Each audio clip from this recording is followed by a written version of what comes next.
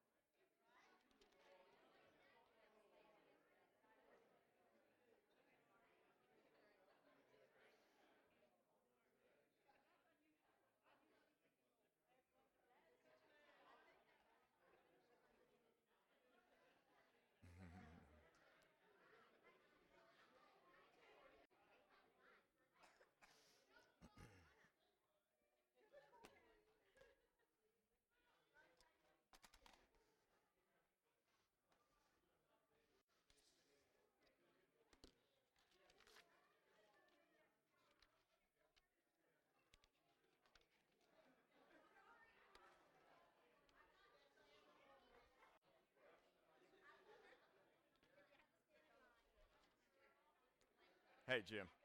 See you, man. Bless you. Peace be with you. Bless you too. Amen. Thank you. Well, our boys and girls now are going to be going to their Pathfinders and Explorers classes. And welcome to each of you that are a part of the Facebook Live time. And we invite you today to open your Bible to the 3rd chapter of the book of Galatians. And just a moment, we're going to, as our classes begin, we love this buzz whenever good fellowship is taking place. And again, welcome to each of you. We had just a joyous weekend yesterday with celebrating what's happening in Christian Farmer Outreach. And Lou, would you have a quick, like a quick testimony of anything that was the outcome of yesterday you might want to share? I know so much that took place bringing together supporters for Christian Farmers Outreach was a joy yesterday.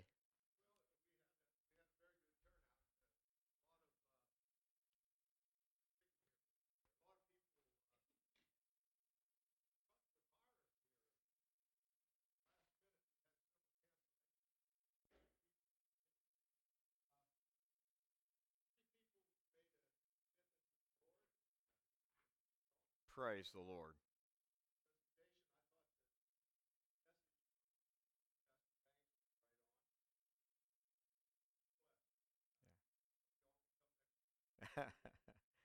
That's good. It's great to be able to share in just the overflow of what's happening as people are sharing the gospel of Jesus Christ with those beads in so many places, so many different venues around the world. Today, I want to invite you to open your Bible to Galatians chapter 3 and also find Romans chapter 3. We'll be touching on that in a little bit later. But Galatians chapter 3, today we want to take another step in our journey of tracing the covenant-keeping nature of our Heavenly Father, bringing about what we can never fully describe in human terms adequately, but impacts our souls with great force and great liveliness in every new endeavor and situation we find ourselves in. When we think of what Paul said, as I opened today with Galatians 2:20, and just before the reading we'll have now, but if you look a few verses up into Galatians 2:20, and you see the Apostle Paul speaking about the individual impact of the cross of Jesus Christ in our lives. To even begin to scratch the surface of what this means is a task beyond the reach of any preacher, of any artist, of any composer of music, or any other field of endeavor and creativity. Because to honor Jesus in the fullness of what he's done can only be done by reflecting back in the individual work of grace in the heart what God has done for us. Paul put it like this in Galatians 2:20, I am crucified with Christ. You see that in your own Bible. I am crucified with Christ. Nevertheless, I live, Yet not I, but Christ lives in me. And the life which I now live in the flesh, that is, in this life, I live by faith in the Son of God, who loved me and gave himself for me. Paul ends that second chapter by saying, I do not frustrate the grace of God, for if righteousness has come by the works of the flesh, Christ would have died in vain. And then he opens the passage we want to look at as we start the covenant sacrifice. Now, the journey we've walked starts with Mount Sinai. So 4 weeks ago, we looked at how God manifested, made real for Moses in the giving of the law, not only the trajectory of truth that would come out of the giving of the law, but the magnificent power of his holiness. When we talked about that at Mount Sinai, we talked about the covenant journey, because it was at Sinai, in Exodus chapter 19, that God, in giving the law to make his righteousness crystal clear in infinitely diverse aspects of life, God gave to Moses and those tasked to lead the people an understanding of the magnificent power of his holiness, such that the natural phenomenon recorded in Exodus 19 of the mountain and the smoke and the thunder and lightning around the mountain and a veritable earthquake of the mountain and the voice of God speaking from heaven to Moses and the giving of the law, all was wrapped around a covenant purpose. And we saw in Exodus 19:6 that covenant purpose was that you would be a treasured possession to the Lord, and you would become a kingdom of priests and a holy nation. Now, we know that as we traced last week looking at the covenant confrontation, that we saw that at crucial points along the way, when the prophetic utterances came in to reveal what was happening in this covenant plan, time and time and time again, the brokenness of human hearts and the fullness of human sinfulness in all of its downward spiraling manifestations was described by one writer as if all of us are walking among the debris at the base of Mount Sinai, where the people said, we can't come to God. We can't even come near the mountain. They realized the gap that was a complete chasm between their individual sinfulness and the manifest holiness of God. And it was in that God revealed his covenant-keeping nature, not only in the giving of that law, but in the foreshadowings of the coming of Messiah, when in the last 15 chapters of Exodus, he gave them instructions for that elaborate tabernacle, the details of which are tedious for us to read in our English language. They take 15 chapters to fully describe, but all of those aspects of the tabernacle pointed to the fulfilled work of Christ on Calvary's cross. So it's another way of saying that no human brain can comprehend the full magnitude of it, and yet, in spite of that, Galatians 3 opens with these words as we think of the covenant sacrifice. The covenant journey was to start them on that trajectory. The covenant certainty was to anchor them in the fact that God's covenant never fails. The covenant confrontation we saw last week is for each individual to hear what John the Baptist was tasked to proclaim: prepare ye the way of the Lord, make his path straight, and demonstrate that by the repentance that was illustrated in that water baptism in the Jordan River. But none of that would achieve the goal of God if it were not for what we want to look at today. And that is that at the heart of the message of the cross is the atoning sacrifice of the eternal God-man. The atoning sacrifice. And that sacrifice is not peripheral to the story. It's not on the outer edges. It is at the very heart and the very essence of what God had intended from the beginning. Now, the words in Galatians 3:1, if you find it in your own Bible, you notice it starts out with that word of rebuke to the believers in the Galatian region who had begun to slip back under a trusting in works of the law to somehow demonstrate their worthiness to be followers of Jesus. And the Apostle Paul is correcting that legalism. And we're not going to really deal with the legalism part of it today, but to go zero right into the heart of why does Paul say in Galatians 3 that you not only are free from the works of the law, not only are you free from the curse of your own flesh, but you can stay free and you can grow free if you know what he says in these 13 verses. Now we're going to just skip into parts of this, but look at Galatians 3:1, where the Apostle Paul speaks to the Galatians in a very blunt, confrontational way to say, "Oh, foolish Galatians, who has bewitched you that you should not obey the truth before whose eyes Jesus Christ was clearly portrayed among you as crucified." Now, the confrontation to the believers here was necessary because of false teachers that had crept in, the Judaizer group that had begun to infiltrate Christian groups in that Galatian region and make them think that because you came from a Gentile background, that somehow now you need to add to faith in Christ either circumcision or works of law or certain rituals or certain ceremonies. And Paul is showing that not only is that not necessary, but it is actually a direct obstacle to putting your faith in Christ alone. But as he does that, and that whole work, that whole understanding of why we're free is at the heart of Galatians. The 5th chapter begins, "Stand fast in the liberty wherewith Christ has made us free, and be not entangled again with the yoke of bondage." The reason that liberty, the reason that freedom, the reason that vitality of your soul is something you can count on is because Christ Jesus was portrayed, it says, and this is the emphasis, before your very eyes, Jesus Christ was publicly portrayed as crucified.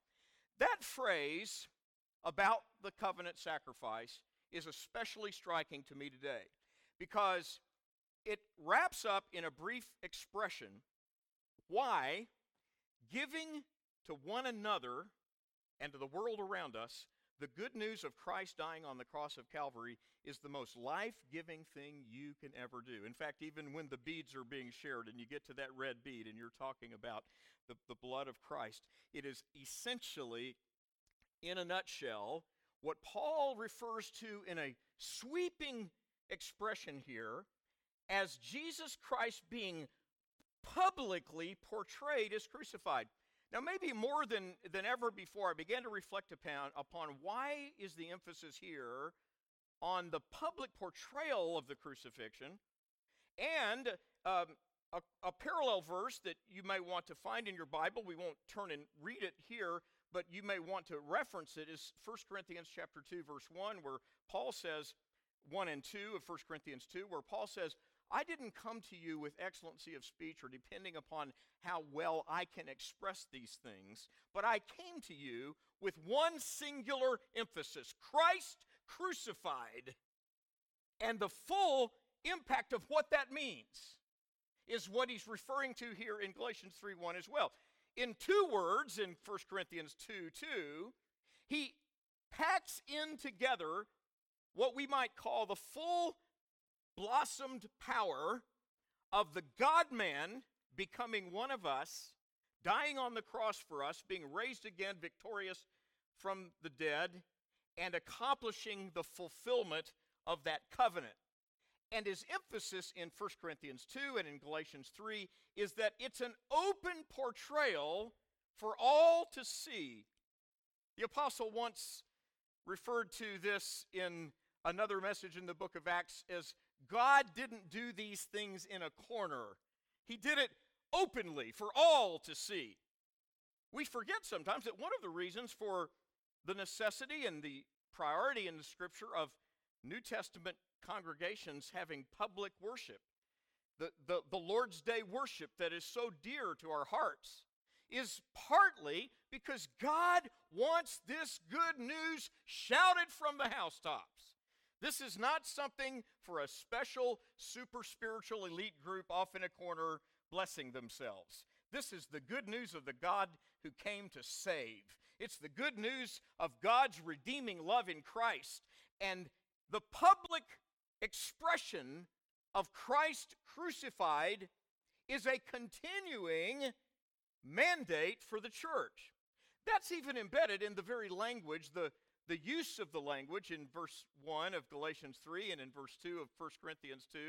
He uses a verb expression where he talks about Christ being crucified, and it is in the Greek language, there are two different types of past tense. There's actually three types, but for comparison's sake, there are two primary types of past tense. One is called a simple past tense, that's called the aorist, and the other is a past tense accomplishment that has continuing impact into the present, and that's called the perfect. And the form of the verb in both Galatians 3:1 and in 1 Corinthians 2 is that Christ crucified. The perfect participle means that the crucifixion of Christ is not only a finished work historically in the past, but it has dynamic continuing impact in this very moment. That in essence, Galatians 3:1 is saying we're called to openly, publicly, joyously, boldly proclaim Christ crucified and the victory that his crucifixion brings to us. And that's why in the prior 3 weeks, I've asked you to think with me about a verse that's kind of a key verse in what we're talking about. And that is one I'll ask you to say aloud with me from the screen again. As we think about what the covenant journey, the covenant purpose of God is intended to do. Let's read aloud together this brief phrase from Titus 2:11 to think about that again. For the grace of God has appeared that offers salvation to all people. The grace of God has appeared. The emphasis is, again, on God making this available.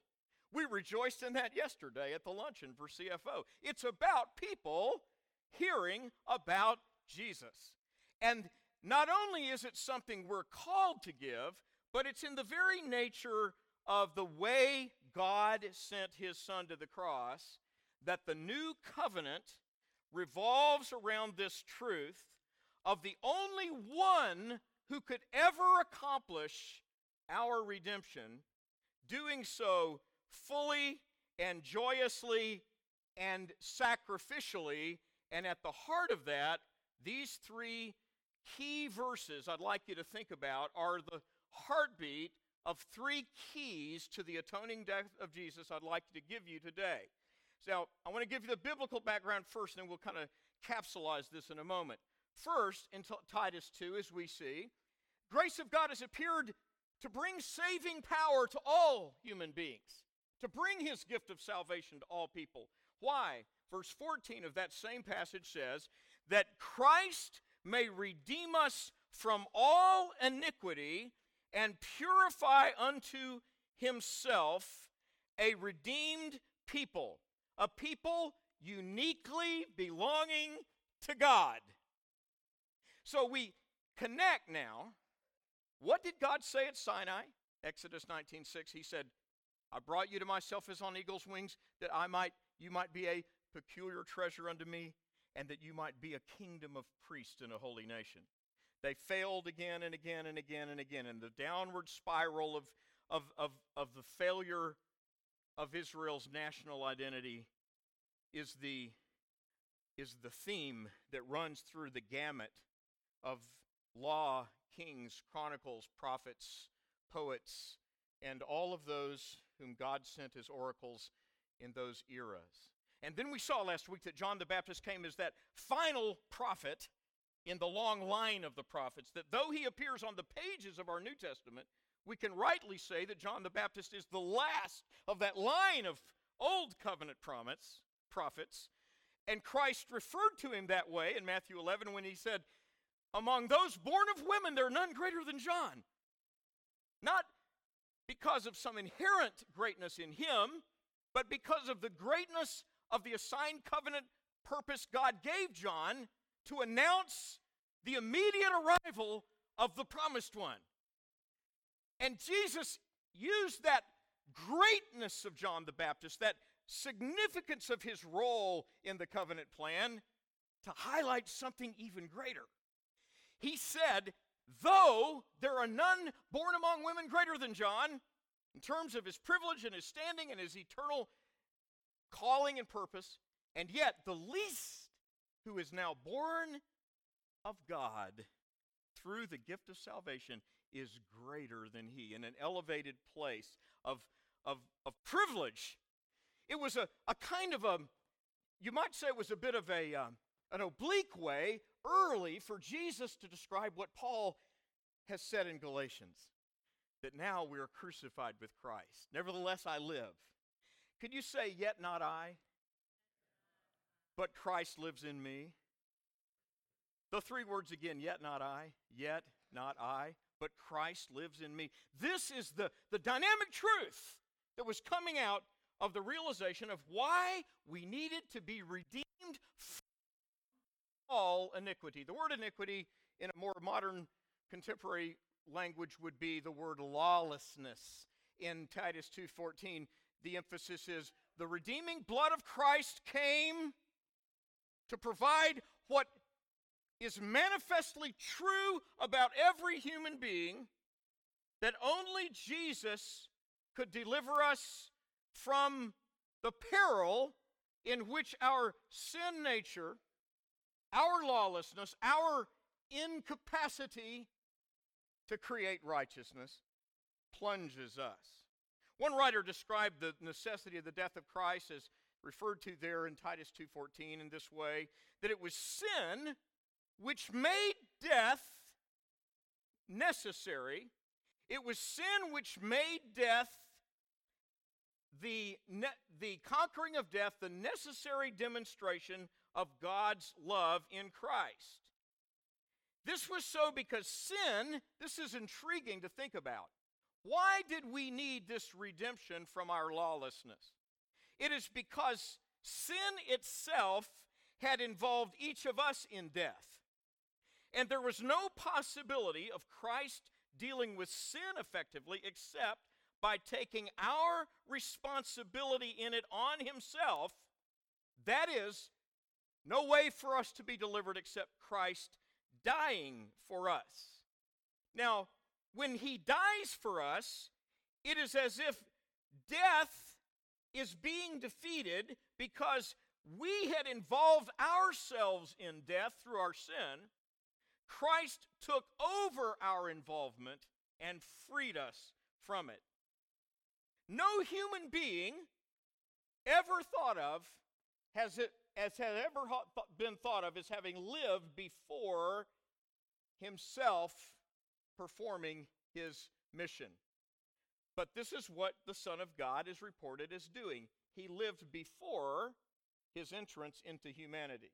Eternally God, in the incarnation, the virgin conception in the womb of Mary, becomes the eternal God man. When Jesus of Nazareth came to fulfill that mission, it was the very fact that the Lord Jesus Christ had lived before he came into the world that made it so that he could not be born in the ordinary way, and he was not. In the virgin birth, God revealed this plan of salvation, meaning God will dwell with us. So when Jesus went to the cross, and I'd like you to note something in your Bible, if you would just open your Bible to Mark chapter 10 and verse 45, and think about it in this light, that Jesus is emphasizing in his promise of the covenant that his entire mission was to be a bloody sacrifice. Now, we live in a culture that doesn't like to hear that kind of language from a pulpit. We're somewhat refined, and we recoil from the notion of the slaughtering of innocent animals. And yet, those prophetic foreshadowings throughout the Old Testament were to point us to the ultimate slaughtering of the most innocent of all that could be imagined, and that is the God-man in his sinlessness, taking our place to be the bloody sacrificial victim for the sin of the world. Why? Titus 2:14, to redeem us from all iniquity, that we might belong to him, that covenant purpose that God had planned and promised at Sinai could be fulfilled in a new covenant not based on human effort or human striving or human aspiration, but based on the covenant-keeping nature of God. Look at Mark 10:45 to just get that quick summary of how Jesus described it to his own disciples in one verse. Mark 10:45, for even the Son of Man, emphasizing his missionary mandate there. Son of Man is a technical term from the prophet Daniel referring to the coming Messiah, the promised one. And it joins together, it fuses together both the reality of his humanity but also of his messianic mission, eternally planned by the Father. For even the Son of Man did not come to be served, but to serve, and to give his life as a ransom for many. Flip on over there to Romans 3:23, just to look at that. Romans 3:23 and 24, to think about that in light of this second part, that we are justified freely through his blood. Romans 3:23 and 24. Of course, that 23rd verse is among the best known among Christians all over the world. We all have sinned and fall short of the glory of God. But the 24th verse tells us that the intention of God in the new covenant was through the sacrifice of his own Son to accomplish the full gift of this redemption. Look at Romans 3:24 if you have it in your Bible. Being justified freely by his grace through the redemption that is in Christ Jesus, whom God set forth as a propitiation by faith in his blood. That's just a $29 word that means the bloody sacrifice. It literally means the bloody sacrifice, the atoning sacrifice. And then, if you have kept Galatians 3 open, and then you can go back and see the third part of this is that we're released from the curse of the law in Galatians 3:13. So the imagery we have here moves from, first of all, God's promised lamb, the one that John spoke of in John 1:29 when he said, behold the Lamb of God who takes away the sin of the world. This is God's eternal promise that he would send the atoning sacrifice. Then we see in Titus that it was for the purpose of God redeeming and purifying a people that would belong to him. And then in Galatians 3:13, that in going to that old rugged cross, that he took upon himself the curse that was due because of the utter brokenness of the law. Yeah, one writer referred to that moment at Sinai as the broken pieces of the law laying around in debris, and human beings are tripping over the broken pieces of the law everywhere, and tripping and falling and smashing. And this is a pretty simple and yet vivid way to say that all of us live among the broken pieces of our inability to be righteous. And that Galatians chapter 3 opens up this truth in a very dynamic way, that the righteousness of God comes in the bloody sacrificial offering of his Son. What does the text say in verse 13? Read it aloud with me. Christ redeemed us from the curse of the law by becoming a curse for us. For it is written, cursed is everyone who is hanged on a tree. No one could have done that except Jesus. No human being is ever thought of as having lived before and himself described as coming into the world. He entered the world to fulfill that mission, and he knew it. And this is why I think if we think about New Covenant as a way to reflect on the difference we experience as children of God in our day, think of what it means for you to know that you don't belong to that old man, that old nature is still part of you, and yet in Christ, the sacrificial offering of the Son of God has made it possible for the transfer to take place. So at the heart of the good news of Jesus, this good news that Jesus sends to us and through us, is the fulfilled covenant requirement of the shedding of blood. Oh, it's true. We don't like to hear it. It's unpleasant to our ears. And yet, the truth of the blood atonement is what distinguished this covenant-keeping purpose of God through history. Just to dip back into the origin of it, we know that when God spoke to Abraham in Genesis 17, he said, I'm going to enter into a covenant with you. I will establish my covenant. Remember that one aspect of this cutting of the covenant that God spoke of is that it had to be initiated by God. Maybe the most vivid portrayal of that in a simple way is the scene in the Garden of Eden in Genesis 3:15, when after the fall, when Adam and Eve were now alienated from the voice of the Lord God walking in the garden in the cool of the day, the Bible tells us in Genesis 3:21, that the Lord God made coats of skins and clothed their nakedness with the results of the blood sacrifice of an innocent, vicarious victim. And the clothing of Adam and Eve in coats of skins through the shedding of blood sets this marker in place. Why? Why such an, what is to human mind, something that we step back from? Human religious aspirations have always tried to pretty up the cross and make it look like a gold object of veneration. But why is the reality of the cross so brutally sacrificial? It is because, simply, the wages of sin is death. And you and I do not accurately perceive how deeply sin has poisoned our humanity. We can't even fully grasp it until it became clear by God's model, God's prototype of the Paschal Lamb and the sprinkling of the blood on the doorpost of every heart.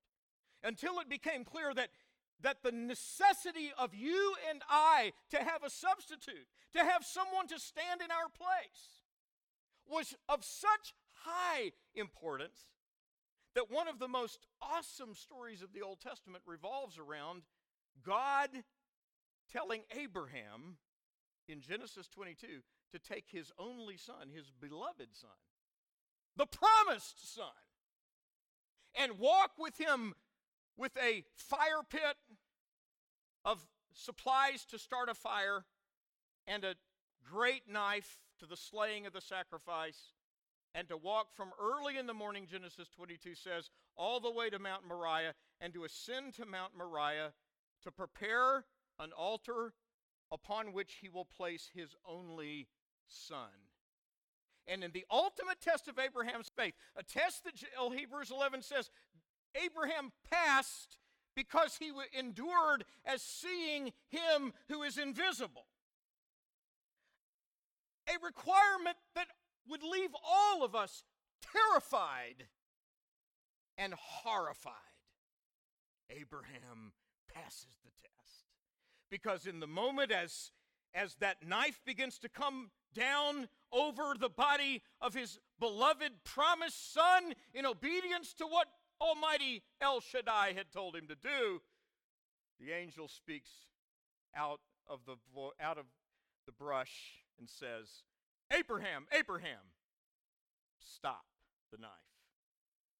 Now I know that you would not withhold your only son. Open your Bible to Romans chapter 8 and look with me at verse 30 and 31. I want to ask you to think about this in light of this truth, because when we think of the cutting of the covenant, we've got to grasp that this blood covenant truth, this shedding of the sacrificial atoning blood, is woven into the very fabric of the new covenant that sets you free. It's the new covenant that enables you to know you can go before your heavenly Father, realizing that He has removed every barrier between you and Him, through this sacrificial offering. Look at Romans 8, verse 30 and 31.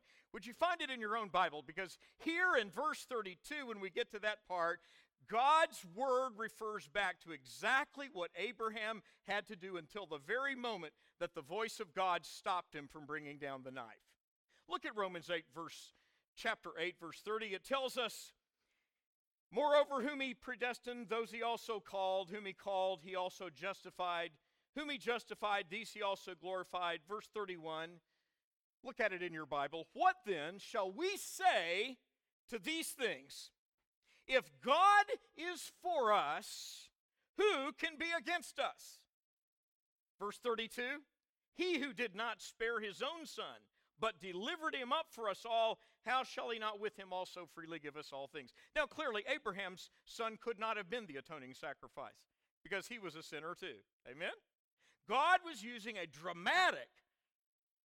bluntly dramatic illustration for it to always be seen the sacrifice that would be needed for the blood to be poured out, the blood shed as a life poured out to redeem you and me. Now the reason for this is so interesting in the Old Testament. When the word covenant means a compact made by passing between pieces of flesh, the picture there is of the dividing of the pieces of this bloody sacrifice. And the two partners of a mutual covenant would meet in between the pieces of the sacrifice. But when it came to Abraham, God did it differently. He had Abraham make the sacrifice, but then Abraham was put into a deep sleep. And in that deep sleep, he saw the vision of a fire pot and a knife coming in between the pieces, and he heard the voice of the Lord God saying, I am entering into covenant with you. Now, what does that signify? It signifies that only God himself could not only call this covenant into existence, but only God could provide the sacrifice. And this is why in the book of Leviticus, the Bible gives us this picture of why the shedding of blood is such a vivid picture for us. It's a classic thing to remember that God said in Leviticus 17, the life of the flesh is in the blood, and I've given it to you upon the altar to make atonement for your soul. Now, we want a happy little religion that just says, I'm going to try harder. I'm going to turn over a new leaf. I'm going to be more righteous. I'm going to try to be more of a loving neighbor. I'm going to recycle. I'm going to eat vegan or whatever our thing is. And we create these little way down here in the valley, we create these little notches of what we perceive as improving human virtue. And we miss that vast gap we saw, the chasm we saw at Sinai, where no human effort, no human endeavor could ever achieve even one iota of righteousness. No, God says, from Sinai to Golgotha, God says the righteousness that sinful human hearts need can only come, will only come, through the bloody sacrificial offering of the eternal God-man who entered into the womb of the Virgin Mary, having existed eternally as God, but in the womb of the Virgin Mary became the God-man, and that in his redemptive mission, he himself said, the Son of Man came not to be served, but to serve, and to give my life as this bloody sacrifice. Now, God said in Leviticus, I've given the blood to make an atonement for you. Zip back quickly in these last few minutes to Romans 3:25, and notice this is exactly what is stated in the text of Romans 3:25, where we read about the freedom of our redemption, being redeemed freely. He tells us in Romans 3 that God set Jesus forth to be the propitiation, bloody sacrifice, atoning sacrifice through faith in his blood. There is no basis, friends, for self-atonement. We hear it in the press many times. Someone is trying to atone for their past. I got news for you. You might as well quit right now. You'll never atone for what you did 3 months ago. You'll never atone for what you did yesterday because you don't have atoning power in your blood. The only atoning blood that is effective for delivering us is this blood. Here's what Romans 3:25 says. Read it aloud with me. God presented Christ as a sacrifice of atonement through the shedding of his blood to be received by faith. It's actually a type of what we're going to celebrate next Sunday. When we come to Palm Sunday and we think about Christ coming into Jerusalem and he comes on the donkey and the children are screaming and shouting, Hosanna to the Son of David! Hosanna, save us!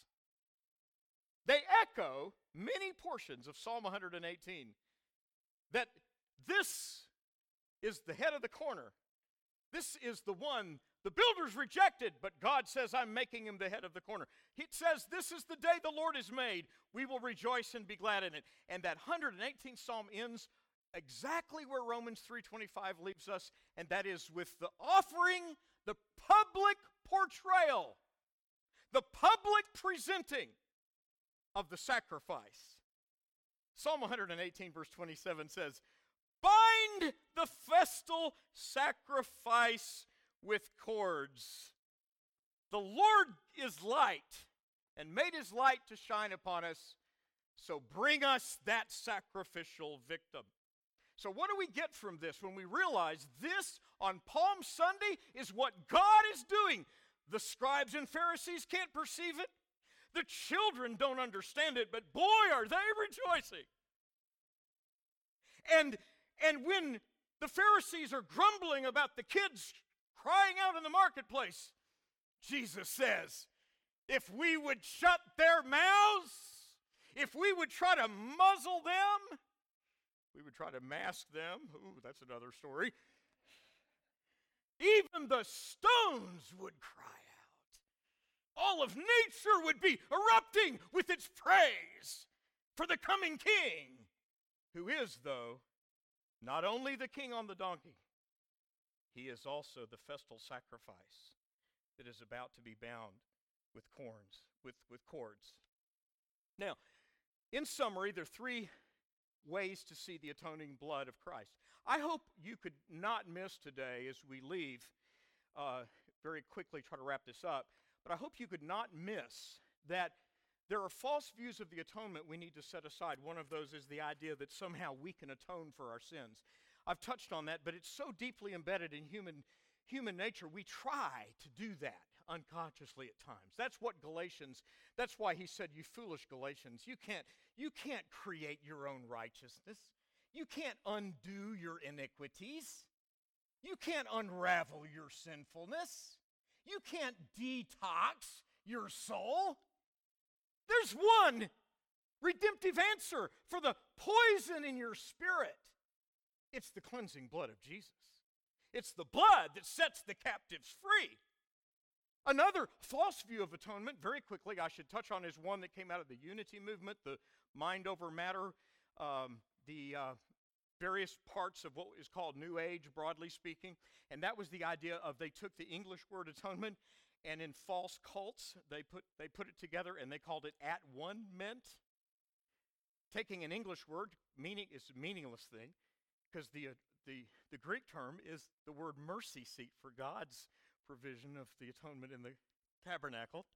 But cults took it and made it at-one-ment, meaning if you're at one with the universe and at one with nature and at one with yourself, that somehow you've achieved spiritual nirvana. That's a lie. That's a counterfeit. The real atonement could only happen through the eternal only begotten Son of God becoming the Lamb of God that takes away the sin of the world. And there are three things to take away about the atonement. And don't miss it, because you could wrap up a lot of the New Testament in these three summaries. Come on in, it's just fine. Have a seat. So the three is this. One died for all. Would you say it with me? One died for all. That's 2 Corinthians 5:14, if you want the text. We thus judge that if Christ died for us, then one died for all, that all who live might not live to themselves, but to him who died and rose for them. So one died for all. The atoning death of Jesus. The second thing to take away is that it is once for all. Would you say it with me? Once for all. In his dying words on the cross, when Jesus said, "It is finished," the bloody atoning sacrifice had accomplished all that ever needed to be done. So Hebrews 9:14 tells us now, because of the once for all sacrifice of Jesus, the Holy Spirit in you will purify your conscience from dead works to serve the living God. What do the believers at Liberty Church in Carroll County on April 3rd, 2022, what do these believers need to know to be free and boldly coming into the presence of our Heavenly Father? We only need to know that Jesus paid it all. All to him I owe. Sin had left a crimson stain. He washed it white as snow. Hebrews 9:13 and 14. And then the final is Hebrews 9:15, and that is one mediator for all. Say these three keys aloud with me one more time. One died for all, once for all, meaning it's finished, and then one mediator for all. The 15th verse of that same chapter says, "So now, in the new covenant, we have this mediator. For there is one God and one Savior, one mediator between God and men, the man, Christ Jesus." I want to ask as we pray that you might just receive this one simple. I've given you some pretty heavy-duty stuff today. So I want to ask you to pause and think about for a minute just before you go, to realize that in the atoning sacrifice of Jesus, you are given the assurance of God's love, and you're given the certainty that whatever has troubled your soul about yourself or your circumstances, that when you bring your heart's need, the cry of your heart, the anguish of the remorse, the aspirations and the hopes of the future, and you bring it to the feet of Jesus, you're bringing it to the one whose crucified power still prevails as mightily as it did the morning of his resurrection glory. We worship the crucified one, victorious, risen, glorious, who says, now, you can be free, you can stay free, you can grow free, because the blood has prevailed. In Jesus' name, amen. Amen.